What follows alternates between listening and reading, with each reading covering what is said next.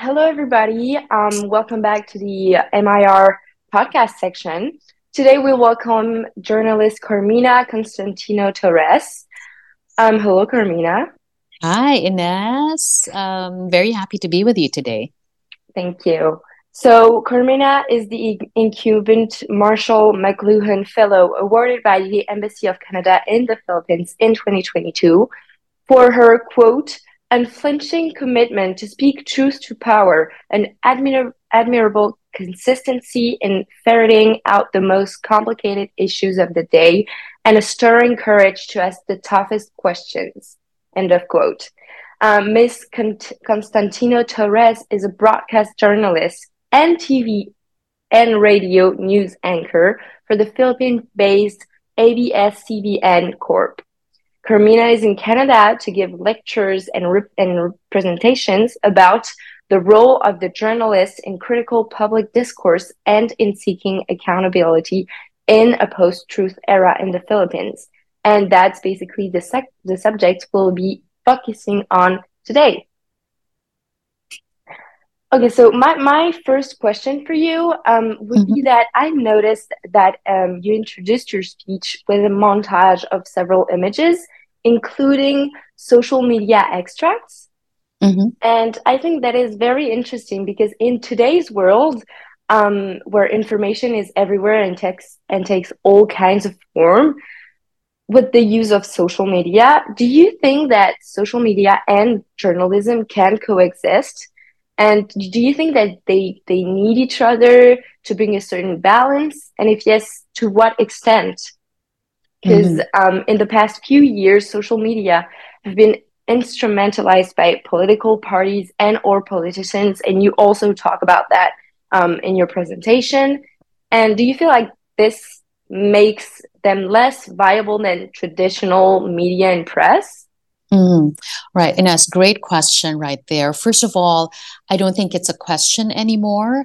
I think it can coexist, although that when you think about it, social media is actually the death of legacy media. It's like writing the death of legacy media. But I think we're at a point wherein we haven't been wiped out yet entirely. Um, and there is a way to coexist, not so much as platforms, right? But in so much as the principles that we have coming from legacy media, and the new dynamics that we're seeing in social media, wherein there's no accountability yet. The responsibility, for example, of vloggers and content providers are only to themselves and not to the public that they serve. I think that's where legacy media comes in. The diligence, the discipline, the principles that we uphold has to coexist with what is currently happening on social media. Because if we just join the fray and just be where they are, without necessarily holding on to the principles and the ideals that we uphold, then that's going to be the death of us, right? So yes, I think it can coexist. And it should actually coexist now, especially since we have a lot of politicians back home who have disregarded, demonized legacy media in favor of social media because that's where they can lay out their propaganda without any challenge to what they're saying, right? It's like a free for all reign for them. It's like bringing a kid to a candy store and they're free to pick and choose, right? Without any parent or any guardian saying, no, you're not supposed to have that chocolate. That's one too many gumballs, or that's a lot of gummy bears for you now. That's what's happening when politicians now see how they can manipulate social media to further gain more support from the public that they're supposed to serve. Um, so that's when we come in. That's when our principles come in to say, wait a minute, you're not entirely speaking the truth here, Mm-hmm. Mm-hmm. right? But as you know, I mean, you give me as many number of politicians that you can, and I can assure you that there are as many number of YouTube channels as well that they've created just to further their propaganda. So it can coexist, it is coexisting for now. But I think our days are numbered in terms of legacy media. But it doesn't mean that the principles and the ideals that we uphold and stand for should see an end as well. I think we should hold on to that and bring that to the new frontier, which is social media. Okay. Very, very interesting. And of course, as a journalist, today with social media, everybody kind of takes on the work of journalist with the use of their phone or their computers. And do you think that is that more dangerous than it has helpful? Because in the past, it has proven to help in certain situations, denounce certain truths and certain things, but it can also be very dangerous because everybody can have an opinion, and you also talk about that in your speech. So does it bring a new lens through which people can examine things for their own, or is it just another use for propaganda? I think really it depends upon the person, right? Where that person is coming from. I mean, of course, if you're in it for propaganda, you're just in it for propaganda, right? You're not even going to use critical thinking to look at it in any which lens, right? That you want to look at it through. So it depends upon that. But as I mentioned a while ago, at the end of the day, you got to talk about accountability and responsibility. I mean, when you use social media, there has to be some sort of responsibility right there, whether you're a journalist, whether you're a citizen journalist, whether you're just a regular citizen. There is responsibility there and accountability as well. Responsibility in a way that, you use it, you have to use it for good, right? But we know what's happening right now. Even good is subjective. Like what's good for me, for example, isn't necessarily good for the other person that's sitting right beside me. So then we go to accountability. Who are you accountable to when you use that? When you forward a meme or something, I'm very strict with myself when it comes to the use of social media, precisely because of the influence that I yield. I don't want to use it so carelessly, right, that it sways one person this way or that. My objective is only to make sure that I forward further any discussion or opinion that they might be having within themselves, so that at the end of the day, they're going to get closer to the opinion that they want to form, right? It's not for me to say that you have to think that, this way is the better way, right? Ultimately, it's that person's decision. But I just want to make sure that you have everything, right? Every information that you would want to have in order to form that opinion. So I don't know. Did I answer your question about? Yes. Yeah. All right. Perfect. Okay. Perfect. I guess that you're right in the way that social media is just a tool, and it depends on what we do with it. And we have to understand that this tool is often biased or influenced, and that we have to keep our critical thinking when we use it.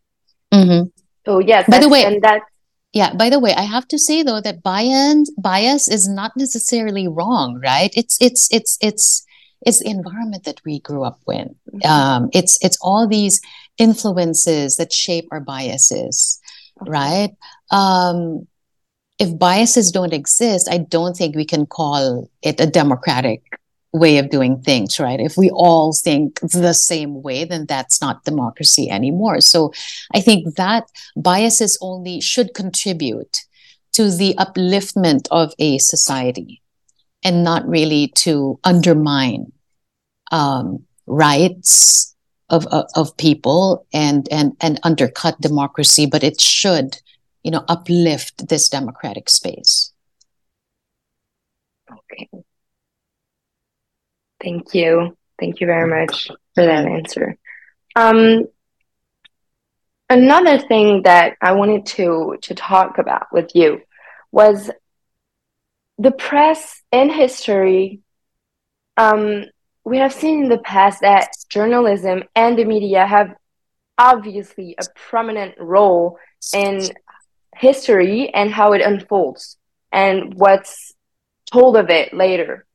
Mm-hmm. It can be used as a shield to kind of rebalance the truth and inform the public of the actual fact, but it can also be kind of a weapon to when it's corrupted and used, and as you said, when it's used for propaganda, usually by the people in power. Mm-hmm. So in your speech, you talk a lot about the role of journalists and the press during the regime changes and power handles of the Philippines.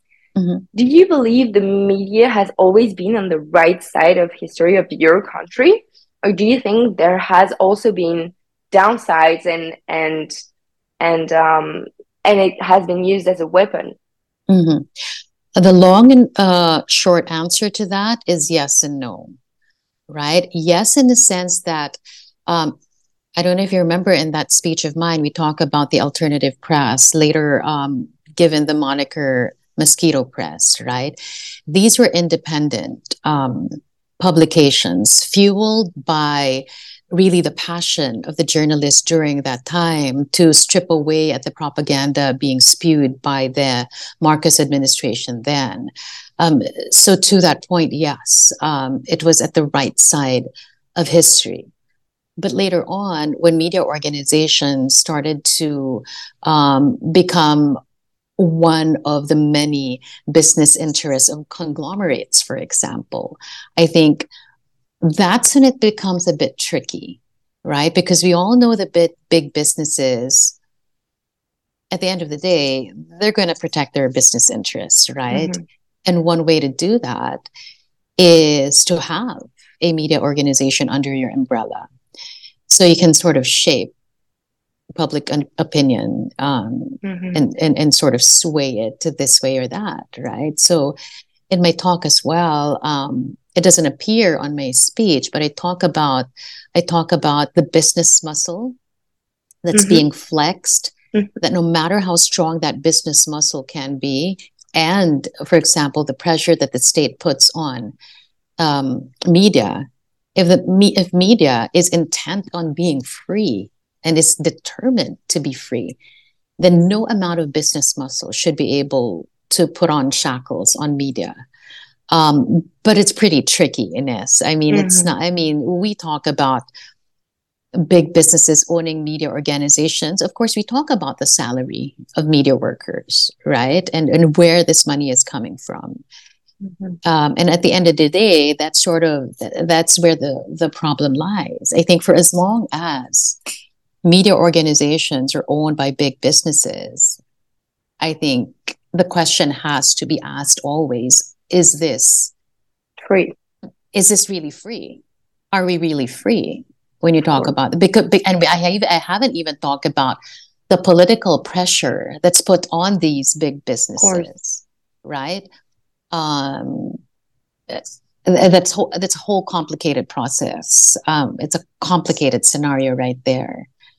So that when in my speech, knowing fully well that this is the kind of environment that I function in, I've been a broadcast journalist for 27 years now. I mark my 27th year this year. Eyes wide open. I knew it. I knew that this was the environment. I never pretended that it's not so, right? So what do you do? What do you do in that kind of an environment? I just make sure that every single time that I'm there, whether it's an hour-long show or a 30-minute mm-hmm. show or I'm outside doing an interview, I make sure that I'm just right there in the middle, like really front and center, asking the questions that need to be asked. And I'm just really at my freest. I talk about that in my speech, And then I just wait for the call later on from management saying you went too far. Yeah. Yeah, that's And also something that I wanted to ask you, and since you're talking about it, I think it's the right mhm, time to bring it up. Was mhm, that you've shown multiple times that you're not afraid of standing up for yourself, asking the questions that nobody wants to ask. For instance, mhm, during the interview you did with Carnate Montemayor mhm, in the extract that you showed in your talk, mhm, it shows that you often denounce and point fingers at people that don't really want to be pointed out. mhm. Um, have you ever felt pressured by whether it's political associations or a big firms or I don't know. Mm. Um, yes, yes. But I think if you know your truth and you know what you're standing up for, right? Um, you know your truth and you know what you're standing up for. And I think for the most part, because I've been in this industry for almost 30 years and they've known that I've had no political agenda except for country and my people. They know where I'm coming from. I think it's easier. It's easier to, and I've been observing this, I think it's easier to exert pressure on someone when you know that they're functioning as a mouthpiece for or against a candidate, Mm, right? Or if they have any personal agenda. I think it's easier to exert pressure on those kinds of people. Um, I'm just saying it's easier. I'm not saying that I don't feel pressure. I do every single day, right? So I just go in and then I just do my job. And then, as I said, and then I just wait for my call. But I have to be honest with you, Ines, it sort of casts self-doubt at certain points. And you mm, have to be strong enough to sort of counter that self-doubt because it sort of dulls your journalistic process, right? Because then you second guess. mm, It only needs one.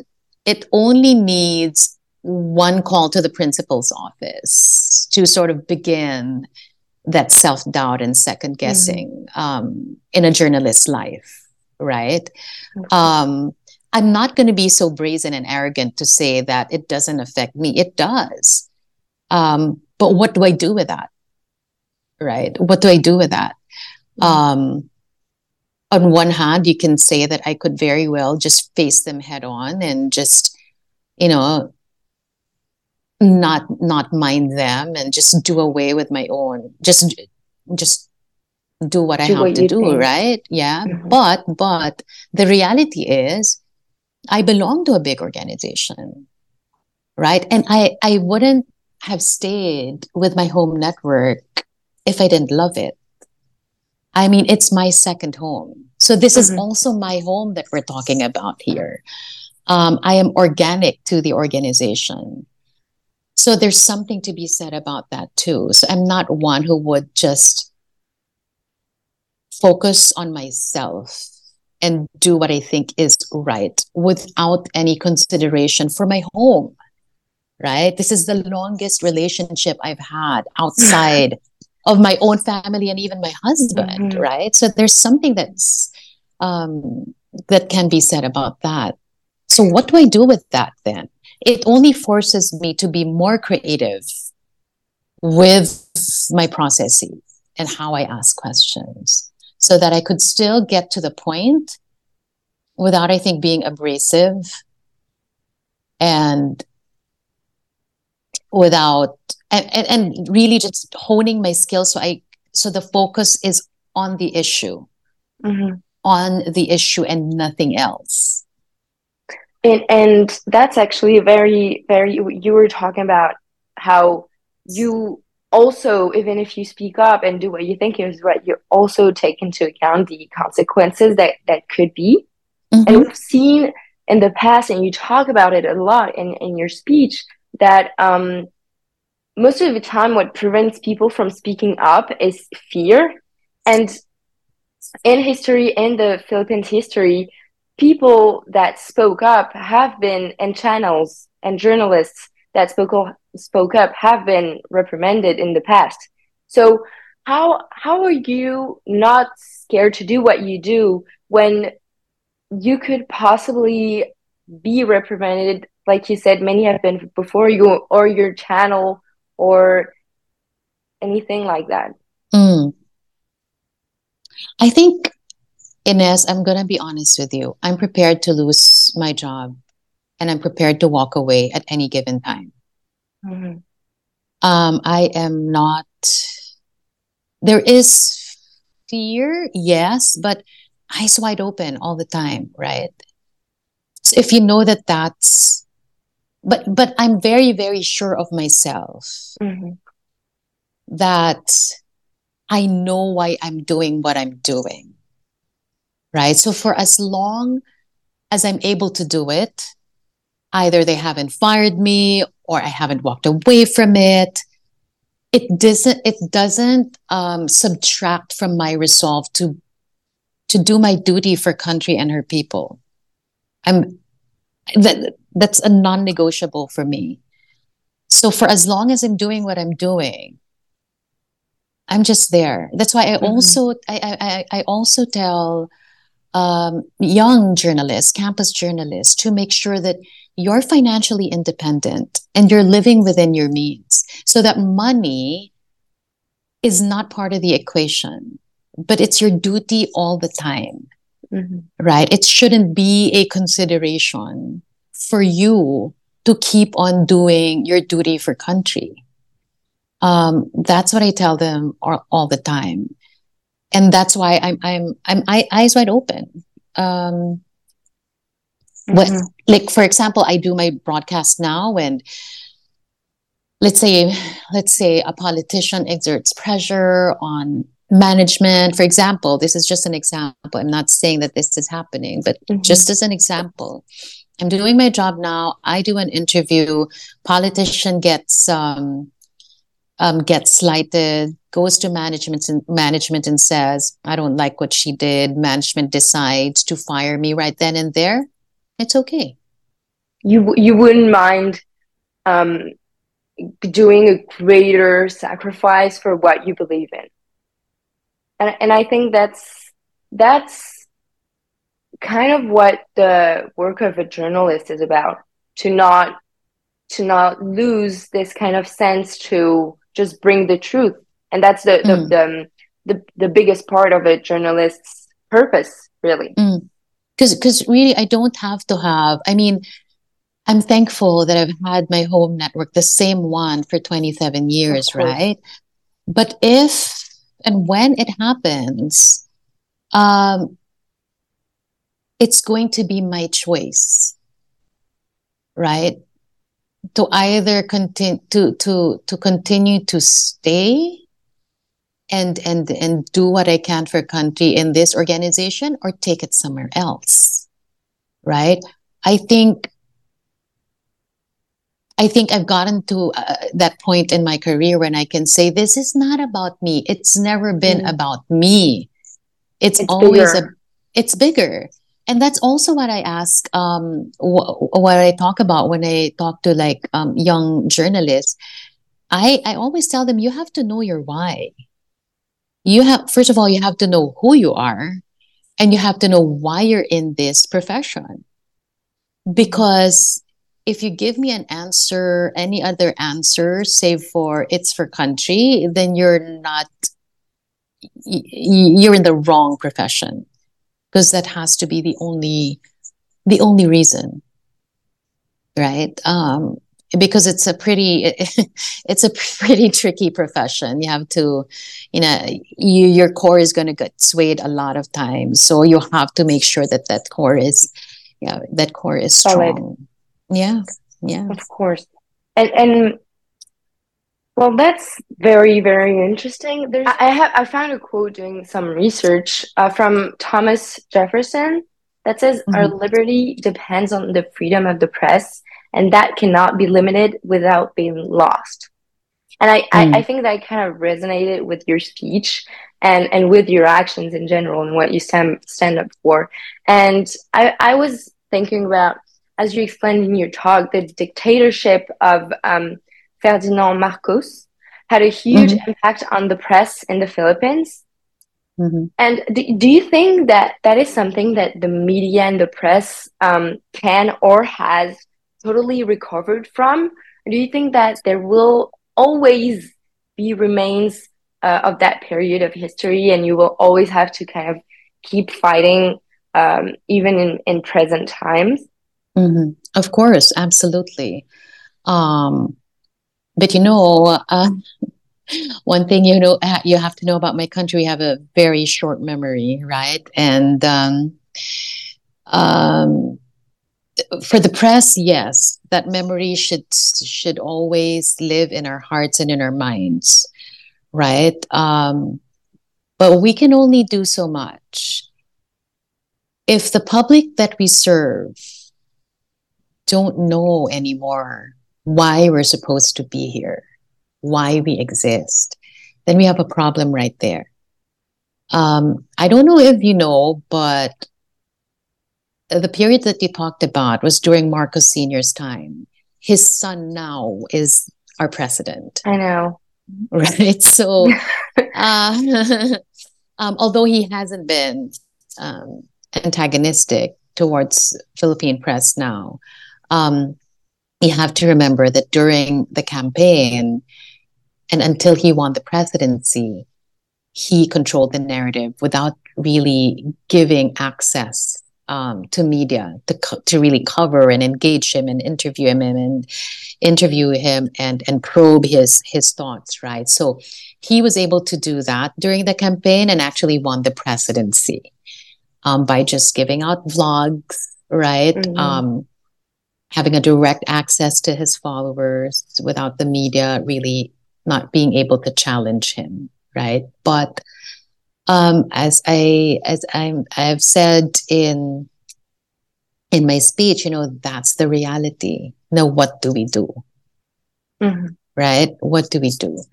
Um, we just have to be relentless to make sure that the public that we serve gets the information that they deserve. Um, but it's been hard, especially after the demonization of the media under President Duterte's time. We've lost the trust of majority of the public. They'd rather rely on vloggers and disinformation spewers. And I think now there has to be a period of introspection on the part of Philippine media as to why it's happening, right? We can't just say, "Oh, they trust them more than they do us, and therefore there's something wrong with them." No, I think there's something wrong with us too. We have to examine ourselves why we're losing the trust of the public as well. Because for sure, if the public's trust in us was really solid, then the demonization of Duterte during his time of media wouldn't have had that space, right? It wouldn't have had that opportunity to creep into their consciousness if that was solid, if their view of us and trust in us was solid. There were cracks there, and we have to examine what started those cracks. And it's a painful process for us, right?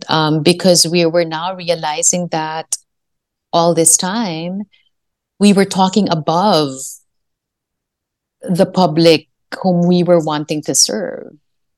We weren't really looking at issues through their eyes. We thought that we thought that these are the issues that they should know about and that they should believe us for it. Mm-hmm. Without thinking of what they wanted to know about. Exactly. So the media and the population kind of got lost in translation during that process. Is that what you said? There's a disconnect. For example, just a brief example here, when we talk about the drug war, for example, under former President Duterte's time, when the deaths were mounting, right?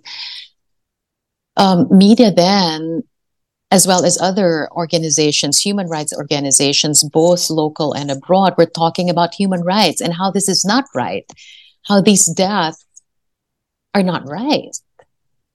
But then when you see it from where these deaths are happening, you will now understand that these people don't really care about human rights because their basic instinct is safety. Mm. And for them, since the drug pusher around the corner is gone, either he was killed or abducted or whatever, they now feel safe. So they can't think about human rights when all they can think of now is safety for them, that they're able to walk the streets in the dead of the night to go home, or they're now able to feel that their daughter is safe from harm because there's no threat of the daughter getting raped or getting threatened by the drug pusher down the street. So it's that kind of, see the disconnect there. We were here talking above their heads, but these were the issues that they really wanted help in. Right. So that's, there's a period of adjustment right there, but it's happening, right? It is happening. And we're now for my organization, at least, we're now in the process of being there where the disinformation is happening. But even that is it's a big project because they believe, most people believe this information, right? So that's a process that we're not kidding ourselves here. Disinformation has years ahead of us, so we're trying to catch up. Yeah. Okay. Thank you very much. I have one last question. Sure. And I guess it is a little, well, it's multiple questions, but it's the same subject. It's about your career and how a lot of students at McGill consider pursuing a career in journalism in their future professional life. Mm-hmm. So what made you choose this career path? What motivated you to become a journalist? And now that you are and that you've had all this career, do you see things differently or from a different angle now? And last part of my question is if you could give any advice to young journalists in the making all around the world, from what you have learned, what would it be? Okay, first of all, I think I didn't find journalism. I think journalism found me. I think the base of my existence in this profession is that I come from a family of rights defenders and activists, right? So that I knew whichever profession I ended up in, that it had to have something to do with love for country and her people. So that's my foundation. I didn't want to be a journalist. I took up film at university, but eventually I ended up in journalism just because it was near the house. The station was near the house, and my mom was fearful, that I might get into an accident and all that. She felt that it was safer if I just worked close by. So that was the start of that. I wasn't really, I didn't know. Unlike the journalism students that we have now and those that I've crossed paths with, I'm not like them, who knew from the very beginning that they wanted to be journalists, right? I found myself in that environment. And through the years, I started to see the connection, right? This love for country, the principles that I was raised with, had its place. It was like the perfect union. It made sense. It made sense for me. And I tell you, Ines, as I said, I'm almost in the 30-year mark, and there's not a day that I felt that I've worked. it's just really a marriage of passion and interest and fun for me. Right. So, but it was an evolution. It wasn't like a one time, big time thing. And I think because this is my character and this is who I am, I think it had to be this way for me.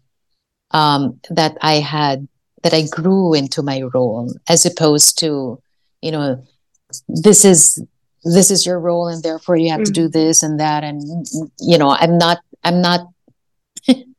mean, it's pretty obvious that I'm not the one who would like just follow rules without even questioning or thinking about it. Right. So I had to like, I had to grow into it.